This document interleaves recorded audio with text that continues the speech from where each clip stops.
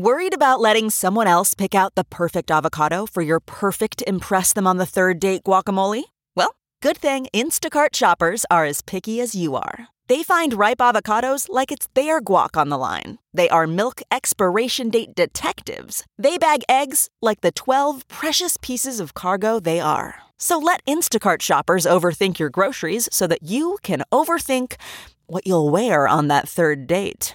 Download the Instacart app today to get free delivery on your first 3 orders, while supplies last. Minimum $10 per order. Additional terms apply. CarMax is putting peace of mind back in car shopping by putting you in the driver's seat to find a ride that's right for you. Because at CarMax, we believe you shouldn't just settle for a car. You should love your car. That's why every car we sell is CarMax certified quality, so you can be sure with upfront pricing that's the same for every customer. So don't settle. Find love at first drive and start shopping now at CarMax.com. CarMax, the way car buying should be.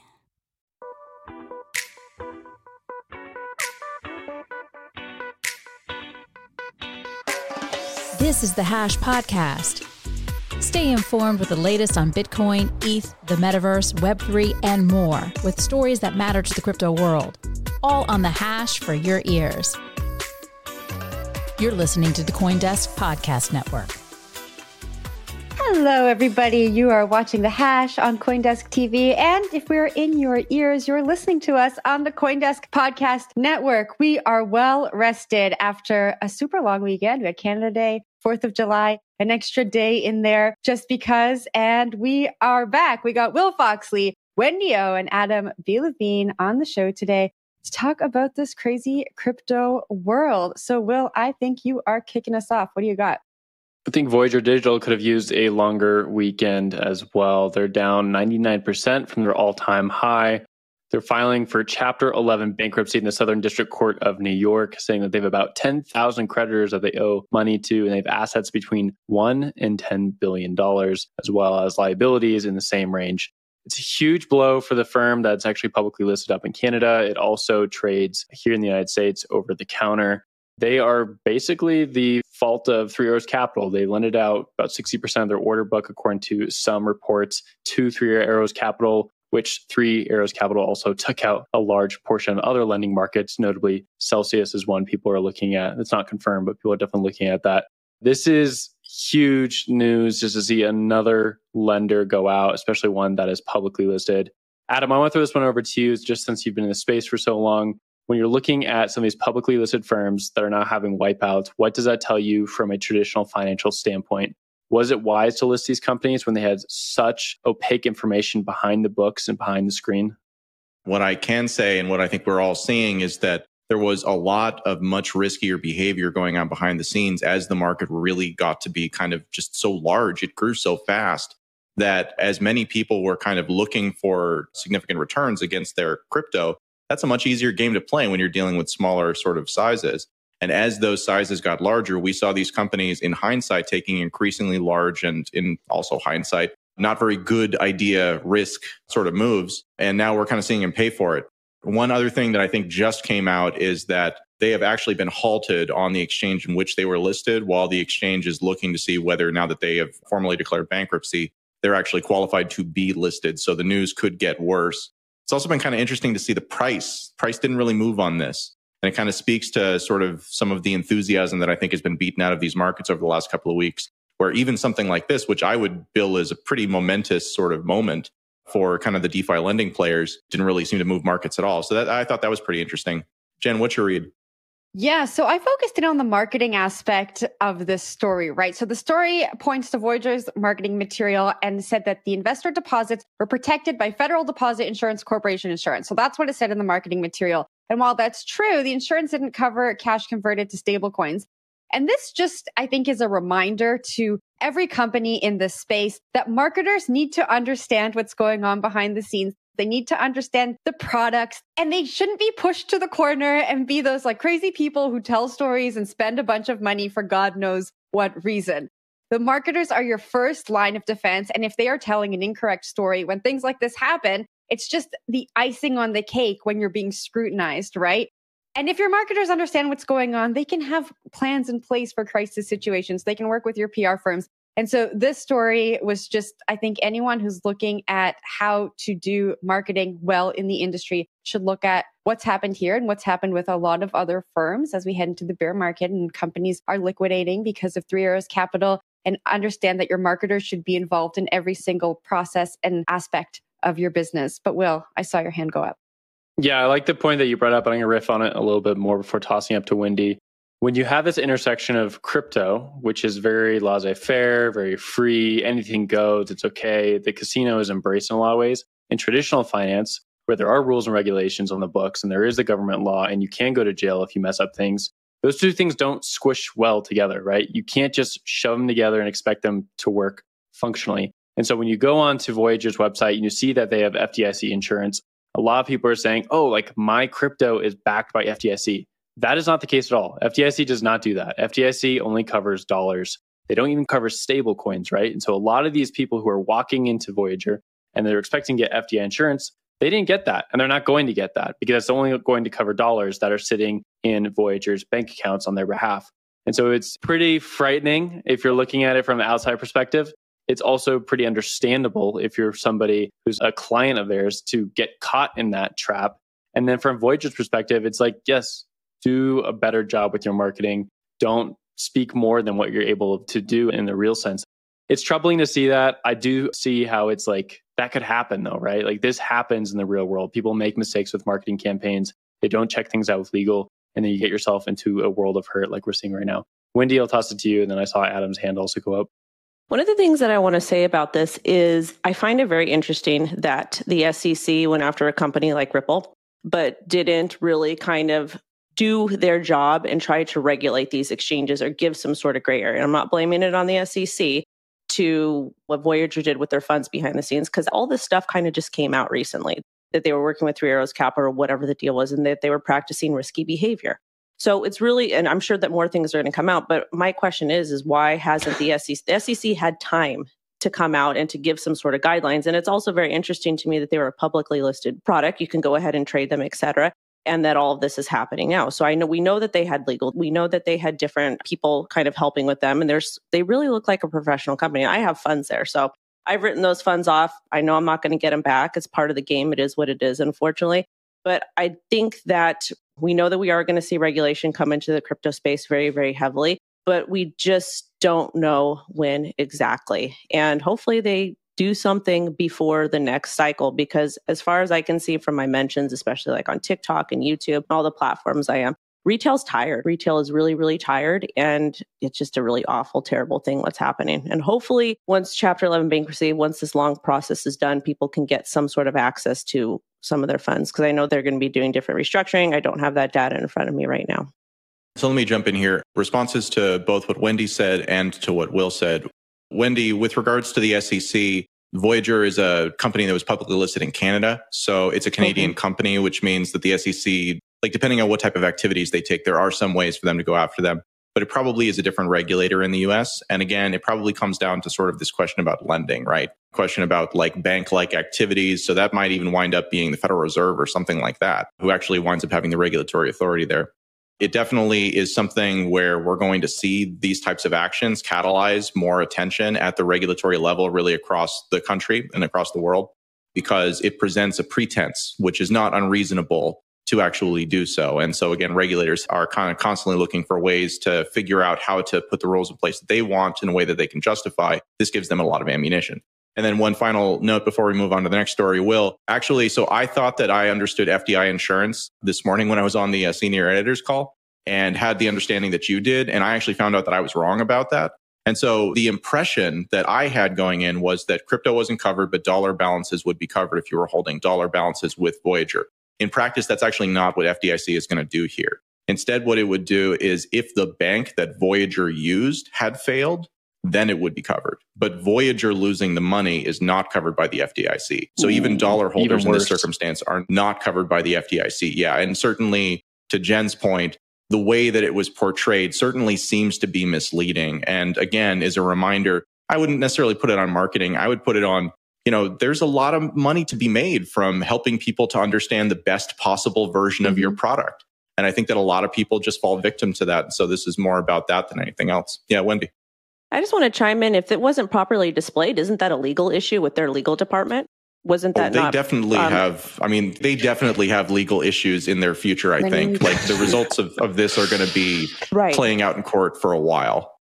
But my point is why? Because they have to have a legal team. All these exchanges, they have to have a legal team, especially if you want to operate in the United States. So my question is, why didn't legal advise marketing on a better way to express this to consumers through the terms of services? That's a great question, Wendy. Hindsight is 20/20. We see that happen in the traditional world, but I think in the crypto world, sometimes we don't follow the same processes that I don't know. I got to disagree there because a lot of the exchanges are I can't even say heavily regulated anymore, but that's what it seemed like. Because I've got a bunch of different legal crypto firms on retainer because I want to make sure what I'm doing is up to code, like I'm doing everything properly because I talk about crypto all the time.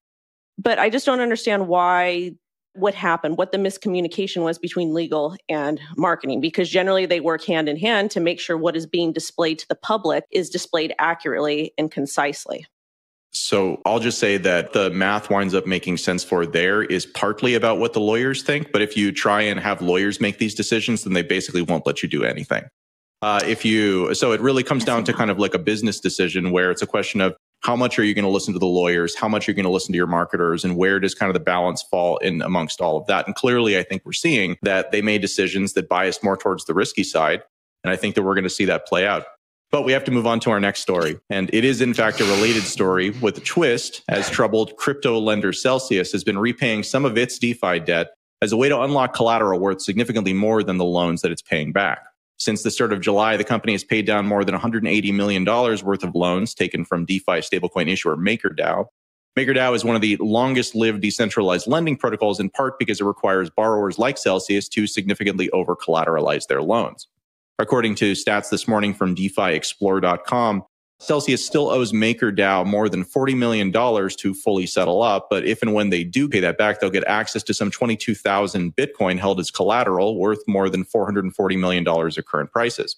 So I think actually the question that I've been wondering here is this a good thing or a bad thing? Because on the one hand, it unlocks collateral, which then means that they can sell that collateral. On the other hand, it means that they at least have money to pay back these loans to unlock the collateral. So perhaps liquidity problems aren't that bad, but I'm pretty mixed feelings about all of this. Will, what's your read? Yeah, I want to be careful on this subject because it does get really tricky really fast. And Adam, I think you're right. There's two ways of viewing this as a good thing and a bad thing. The good thing is that collateral level where they can be liquidated, basically where they have their collateral seized by counterparties here, the Maker protocol, in order to take funds back and secure the protocol at the loss of Celsius itself. That limit has been lowered quite a bit to the point where it's probably safe. Like if we see Bitcoin nuke that far south, then we have a lot worse things to worry about, in my opinion. On the flip side, a lot of that money is still tied up, right? People want their Bitcoin back. A lot of people had Bitcoin in Celsius. They're trying to earn yield on top of it. Right now, they're likely not earning yield. I haven't looked at Celsius numbers, but my understanding is they're not paying out any yield at the moment. Big reason for that is because Celsius was playing this game with the Maker protocol, right? Where they would take Bitcoin or they take some other crypto token, plug it into the Maker universe, and be able to generate yield by moving the token that you get, the equivalent token that is backed by that Bitcoin, or Bitcoin is backing that token, and you move it all around DeFi and you get some sort of yield. But all those tokens collapsed in on themselves. They don't exist anymore. Those tokens went down 99%, and they went down another 99%. And you basically don't have any yield coming in for these retail clients. So then you have to go back up the stack, right? And you have this Bitcoin or this other token that's locked in as collateral. Meanwhile, you have Celsius itself, which had its cash flows dry up because they were using that interest itself also as a cash flow mechanism.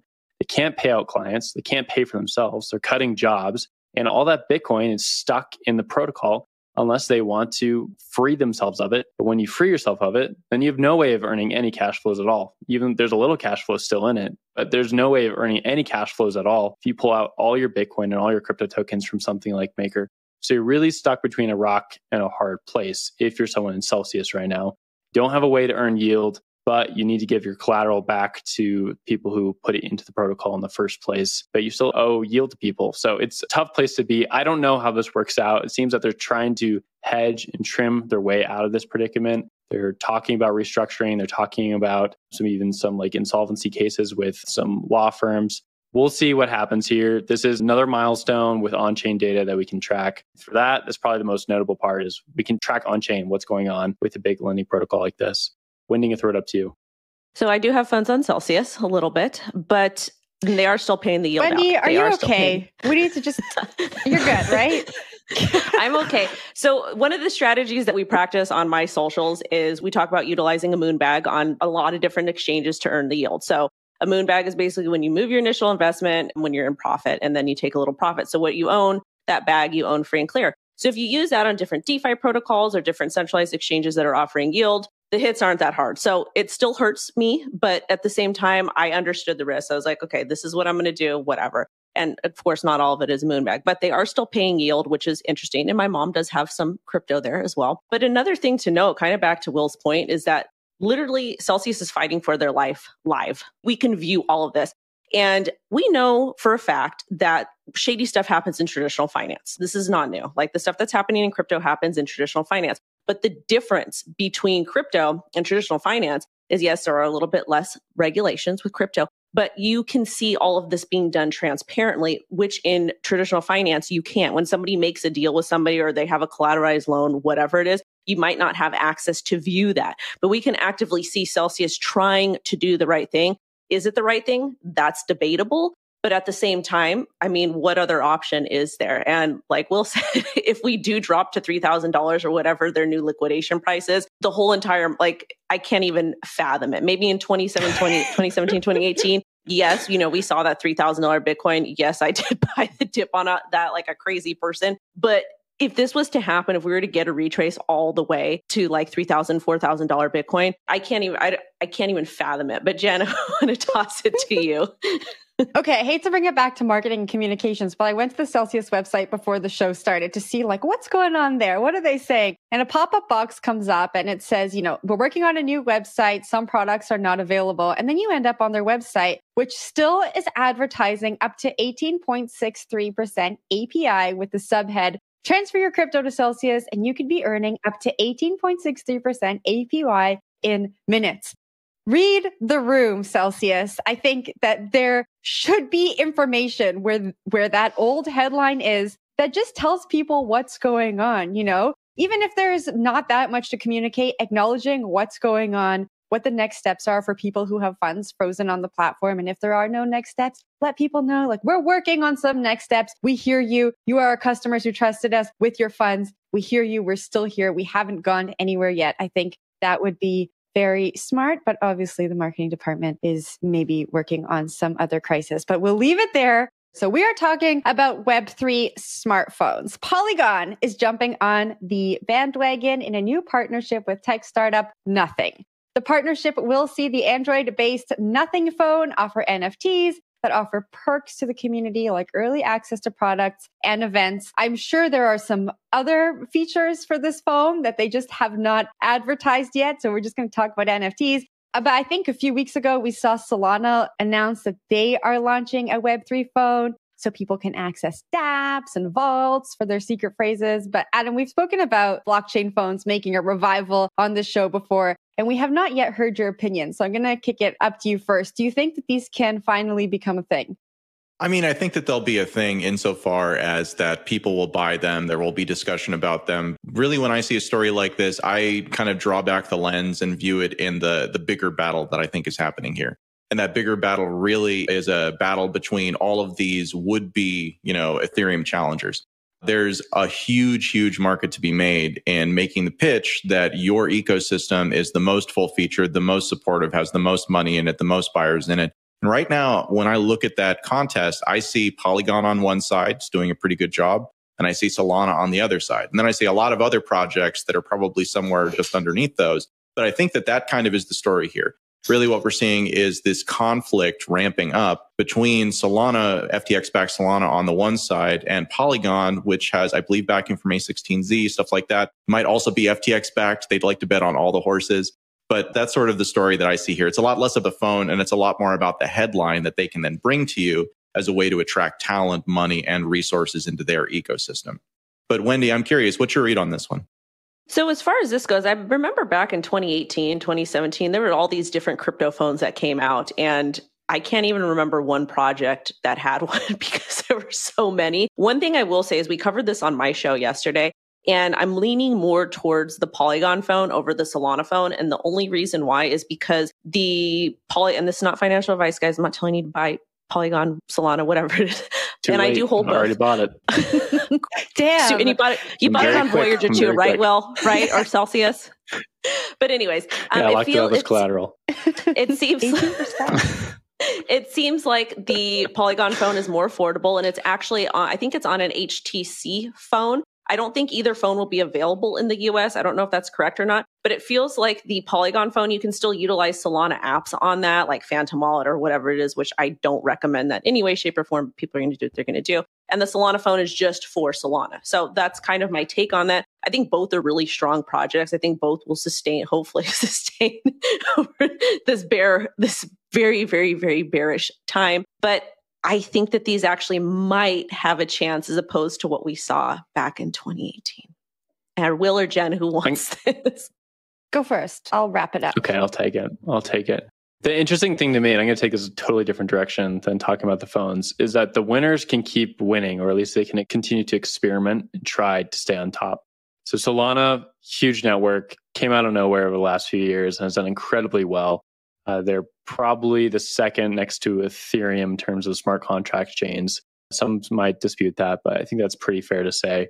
Polygon as another dApp on Ethereum, as a layer 2 on Ethereum, and also as its own independent chain of sorts, also has been a huge winner. A lot of people use Polygon. Like, I think at one point it had like more transactions than Ethereum was getting. Like, it's a clear winner out of this bull market in a lot of ways. And so the winners of those protocols get to keep innovating, get to keep building and go onwards. There's going to be a lot of losers out of this crash. Most chains will not make it. Most devs will move on to another project. Most concepts will be dropped. But the winners, they get to take all that cash and move it on to another project. And maybe those projects fail, maybe they succeed, but at least they have another chance at creating and innovating something else. So it's interesting to see how you can leverage one bet into multiple bets, even if it's in a completely different sphere of concepts, like from an L1 to building your own smartphone. Jen, I'll give it to you. Yeah, I don't know how I feel about these phones in the current state that we're in. I've said this before. I mean, when it comes to mainstream adoption, this means people are going to have to be carrying around 2 phones. And are these really Web3 phones where I'm going to make calls and access all of the Web2 apps that have integrated completely into my life along with my Web3 apps? Or am I going to be now carrying around multiple devices for multiple chains? Because we all know, like, who is just using products on one chain? I just feel like there are so many things to work out if these devices are to actually work. That said, I do think that we need mobile devices for the dApps and products that are being built in Web3. I just think we have a long way to go. But I don't know. Maybe I'll start carrying around 2 phones. Maybe I'll do that for the hash. And I can give you guys a weekly update. You got to be like Wendy. Phone. I have 1 million phones. I got 1 million phones, 1 for each chain. It's just, this is just what I carry around with me. I have more around the office. Wendy's like a rapper. Places. Yeah, impressive. I won't carry on about that thing because, we'll talk about that another day. Anyways, can we talk about my story? This is kind of a happy one. Well, kind of sort of happy, but not really happy. Anyways, crypto fundraising after end of row TIPID. I hope I pronounced that properly. So far. So straight from the article here, and I actually like this article, and we've talked about different charitable aspects that can occur in crypto and kind of bringing communities together from all across the world. But basically, there's a couple different projects that are trying to do good things for people that could be impacted in specific states because of Roe versus Wade. And it's a very interesting thing it's a very unfortunate thing that's happening with some of the recent headlines. But there was Choice DAO, and they wanted to go ahead and create a DAO to raise money for reproductive right organizations. And then there was legalabortion.eth, which was an initiative by Unicorn DAO. And basically, you can send crypto donations to pro-choice groups. And then, of course, Cowgirl DAO, which is selling an NFT collection to raise funds for abortion access with a goal of $3 million. Whether you agree with this or not, I think that we can all come together and say that crypto can be used for the greater good to help raise funds and awareness for different aspects or different social issues that may occur. We saw this with Ukraine, and I've actually personally raised close to $70,000 for a local nonprofit community center, the Self-Care Lab, mostly with crypto donations. And they use mental health as a form of therapy for inner city kids and people like myself. So I think crypto is a great tool for that. And I would like to actually hand this over to Adam. For me, the kind of interesting story here again draws back to sort of the basics, which is that for as long as people have been doing DAOs, and I think the first paper about, at the time they were called distributed autonomous corporations, was published back in 2013. People have been, on the one hand, really kind of entranced with the idea and have attempted to do many different things with it. And on the other hand, it's actually kind of struggled to find a real utility that goes beyond, like creating a big pile of money in a smart contract that you can then distribute using the people who put that money in to help make the decisions about how you're going to distribute it. So I think in the context of what we're talking about here, there's two interesting things. One is that this is a political issue. And I think that it's interesting to see politics make their way into the world of cryptocurrency, which has typically been very libertarian and kind of hands off, not so much about social issues, but about like what is the government's role in things, and especially the federal government. So I think that's an interesting element. And then the other thing that jumped out at me is that the people who are behind this DAO, who are also behind the Constitution DAO and a couple of other DAOs out there too, which was somewhat interesting to me, the Ukraine DAO, I think, as well. So I think that there's also just this group of people who have figured out, we can use DAOs as a vehicle to raise money for things that we care about. And they're now going around and doing that and sort of perfecting their craft. So that's interesting too. And, again, if we can figure out ways for DAOs really to kind of be meaningful and be better than the alternatives, then that's fantastic. And frankly, I don't really care what issue we find that around. It's all about utility to me. Jen, what do you think? Yeah, so I think over the past year, we've seen that DAOs and NFTs have enabled people to really pile a bunch of money together very quickly and then do things with that money in a really transparent way. To see the fundraising for this be so slow in comparison to Ukraine DAO, the COVID-19 relief we saw in India, I think is partially credited to the market and the psychology around the markets, right? When we saw crypto being raised for the Canadian truckers in Canada, we saw a lot of onboarding for people who had never used crypto before, getting involved, opening wallets, getting money to the people who they wanted to get the money to. I think when the market is down and people feel like they are less rich, although they're still holding the same coins in their wallet, they are maybe less likely to contribute that money to something they would consider philanthropic. And someone who's never used crypto before may be reluctant to, just given the headlines we're seeing. So I think that may be partially why this has gone a little bit slower than we're used to. But Wendy, I'll give you last words before we wrap. I just want to say it's probably because of what this is going to raise money for, because there's a lot of interesting things that do happen in crypto on a daily basis. I won't get into that on this show, but it's probably because of that particular cause. And again, also people, the current market. Well, we got to leave it there. It was nice seeing you guys again. And thank you everyone for watching. We had Wendy O on the show today, Adam B. Levine, and Will Oxley, and we'll see you all tomorrow.